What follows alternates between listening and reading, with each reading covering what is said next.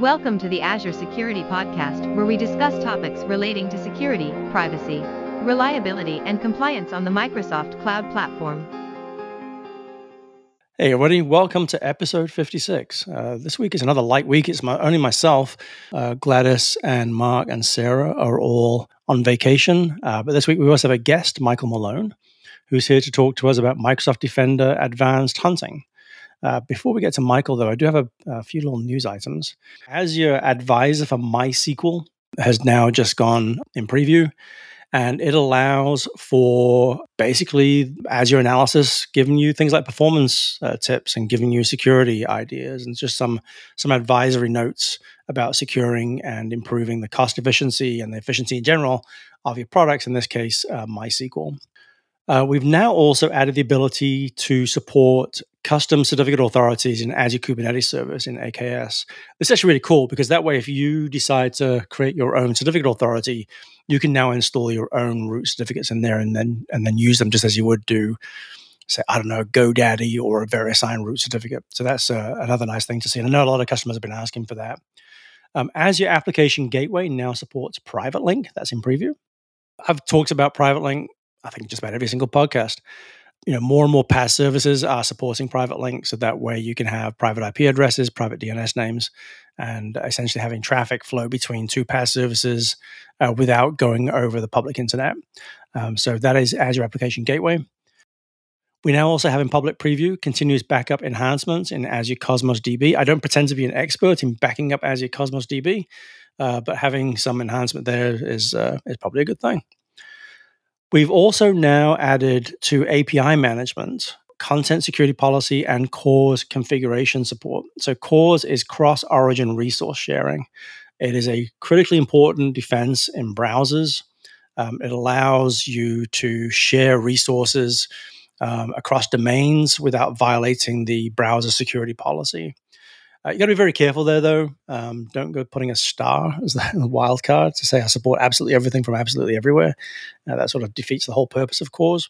But it's great to see that because now you can actually set it both in the actual portal and you can also do it declaratively. So that's kind of the news that I've got this week. So let's turn our attention to our guest. This week, as I mentioned, we have Michael Melone, who's here to talk to us about Microsoft Defender Advanced Hunting and KQL. Michael, welcome to the podcast. Would you care to take a moment and give our listeners a little bit of a background on who you are and what you do? So thanks for having me, Michael. So I'm currently on the Defender 365 customer experience team. So I work helping large customers onboard and operationalize the Microsoft 365 Defender XDR suite. So XDR is an expanded detection and response capability that helps customers out finding suspicious and malicious activity inside their enterprise. It's kind of like an upgrade, if you will, from a traditional antivirus. Prior to being on this team, though, I spent about 7.5 years with Microsoft Dart. So essentially what we would do is we would go investigate determine human adversary or human operated type attacks. So when you had a human at the other side of the keyboard, it's not just purely a malware problem, if you will. And actually, I heard you had a new book coming out on Azure security, Michael. Yeah, I've been talking a little bit about that. I'm not kidding. We're actually literally 4 or 5 pages away from actually having the drafts completed. So we're really excited for that. It should be out in November, and it's designing and developing secure Azure solutions. Yeah, I actually just put out a book last year. It's called Designing Secure Systems, which is kind of a theoretical-based approach on system security overall. So it's like, essentially, if you can imagine a unified model that lets you look at physical, human process, as well as cyber systems and how a vulnerability in one area can lead to an issue in another. So the topic of this podcast is advanced hunting. So you know what the question is going to be. So what is advanced hunting, and what does it sort of entail?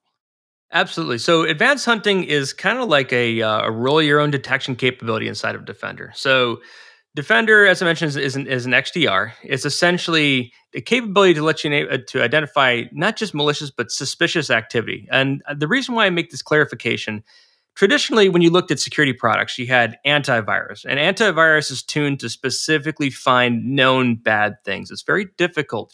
The way I like to describe it is, from an antivirus perspective, if you clean up a legitimate file, you're likely to make the news. Whereas if you miss a bad file, you're just a bad antivirus solution.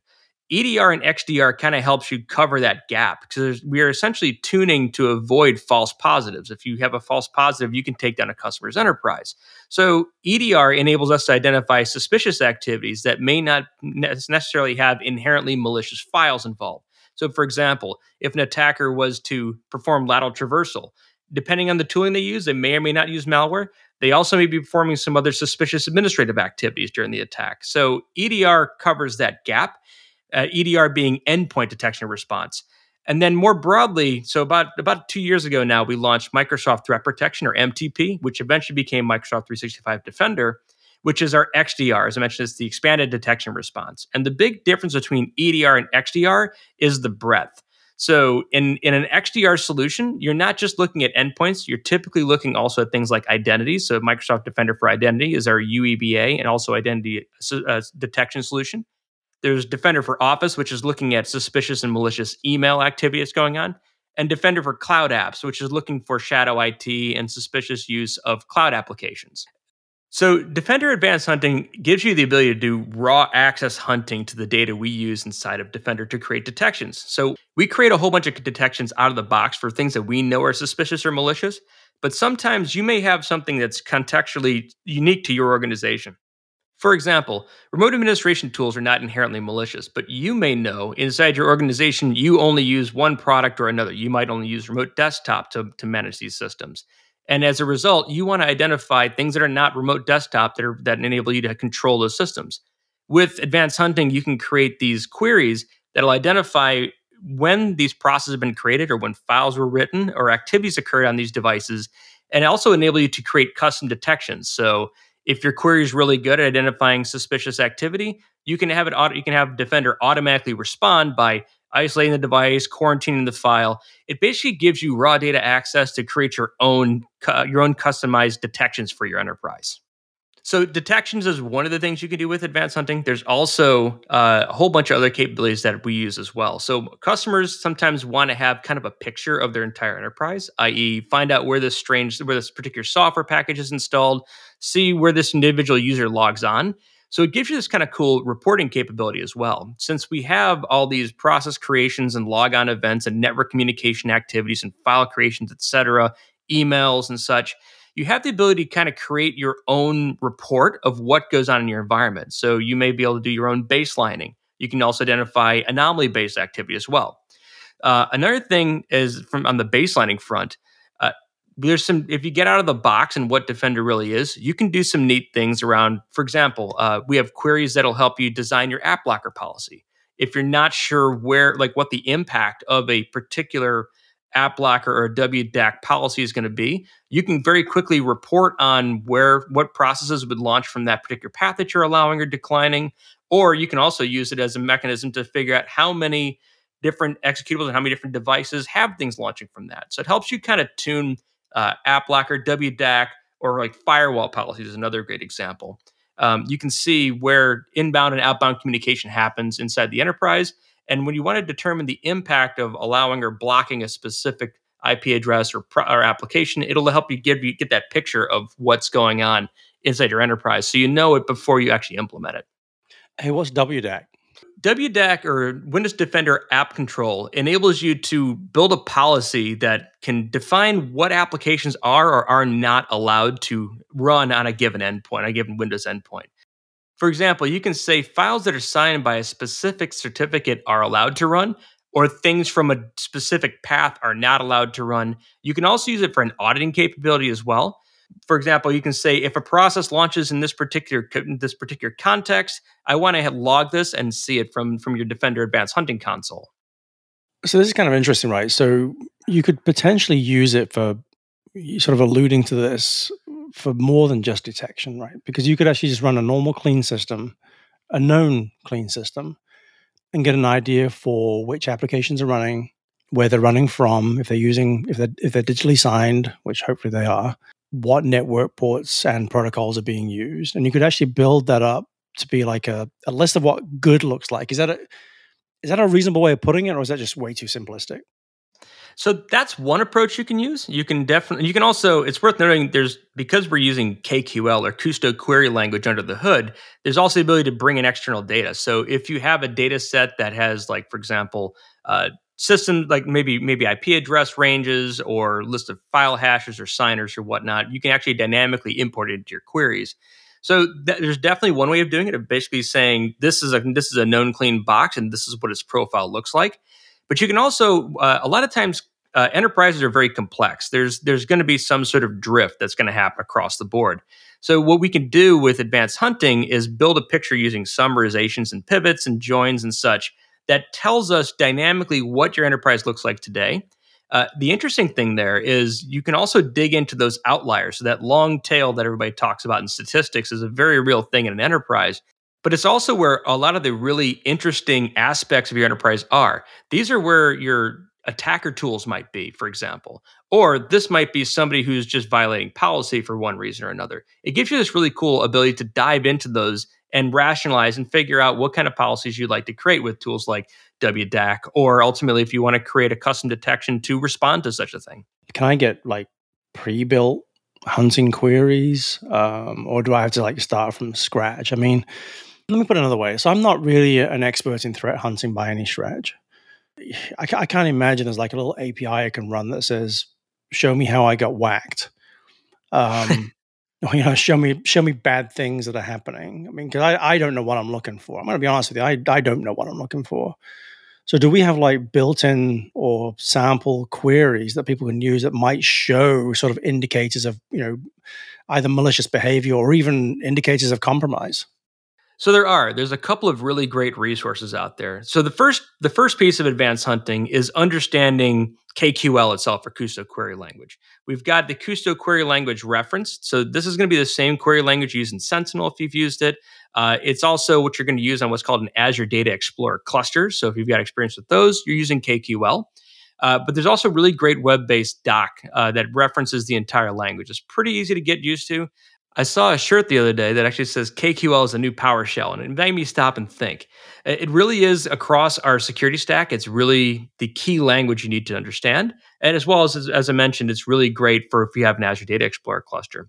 So the second thing is understanding the data landscape that we've got in advanced hunting. Depending on which products you've got from Defender, you may see information from devices, emails, apps and identities, etc. So understanding those is really important. And for that, we've got our schema reference. There's some public facing docs that are out there on it, but ultimately my favorite spot to go, if you open up the advanced hunting page in Defender in the upper right-hand corner, there's a button for schema reference that breaks down every single table and every single column and provides some really great detail. One that I would like to highlight, especially if you're a Defender for Endpoint customer, is the device events table. We have a lot of really good information in there. For example, scheduled task creations, plug and play device activities. So if you want to know if somebody's plugging in a USB drive, you can see that. You can see volume mounts, a whole bunch of really good information for creating your own custom detections or researching activity inside your environment. And if you want to get started with advanced hunting, there's a really great series I put out about 2 years ago with Tally Ash called Tracking the Adversary with MTP Advanced Hunting. We basically start off with a very 101 approach. So we cover like the basic operators, like take, for example, the where clause, et cetera. And we cover each of the individual data sets that we've got in advanced hunting at that time. And ultimately build our ways up to things like joins. So there's all different kinds of joins inside of KQL that are important to understand. And last, we start moving into summarizing, pivoting, and joining. So essentially, if you want to build these reports or summarizations of what's going on inside your data. And the very last episode, we dig into a contrived hunt. So we've got a targeted adversary situation we replicated inside of a Defender tenant. And we go through and use the things that you learned in those different episodes to hunt down the adversary and figure out all of its attributes. So one thing you mentioned at the beginning that really sort of piqued my interest is you talked about tracking down human adversaries. Is there any sort of tips, tricks? Is there a format or a structure that you go through to help with that? So one of the tools I like to use is I like to call it the ABCs of incident response, or the ABCs of security. Essentially, the ABCs represent the things that you want to look for in any targeted attack or really any cyber situation you run into. So to get started, so the ABCs are authentication, backdoors, communication channels, and data. So authentication represents the identity aspect. So what identity did the attacker use when they connected to the service?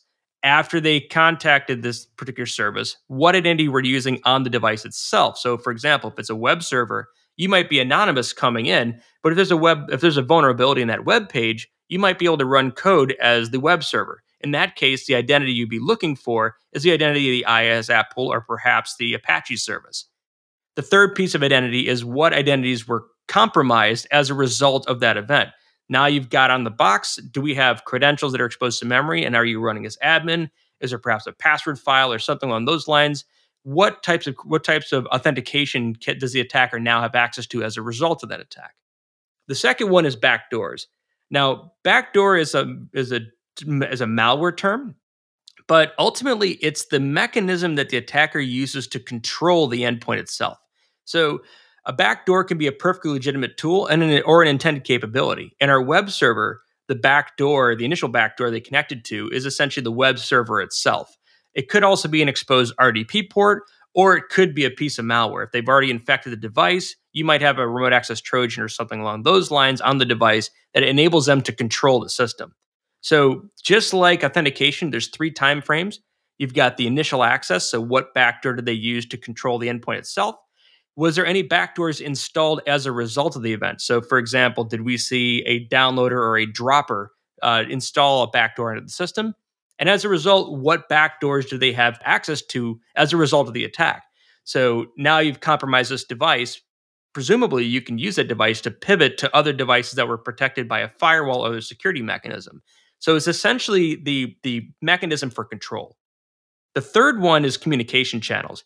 And that essentially describes the way that the attacker communicates with a device. It's the path between the attacker and the backdoor.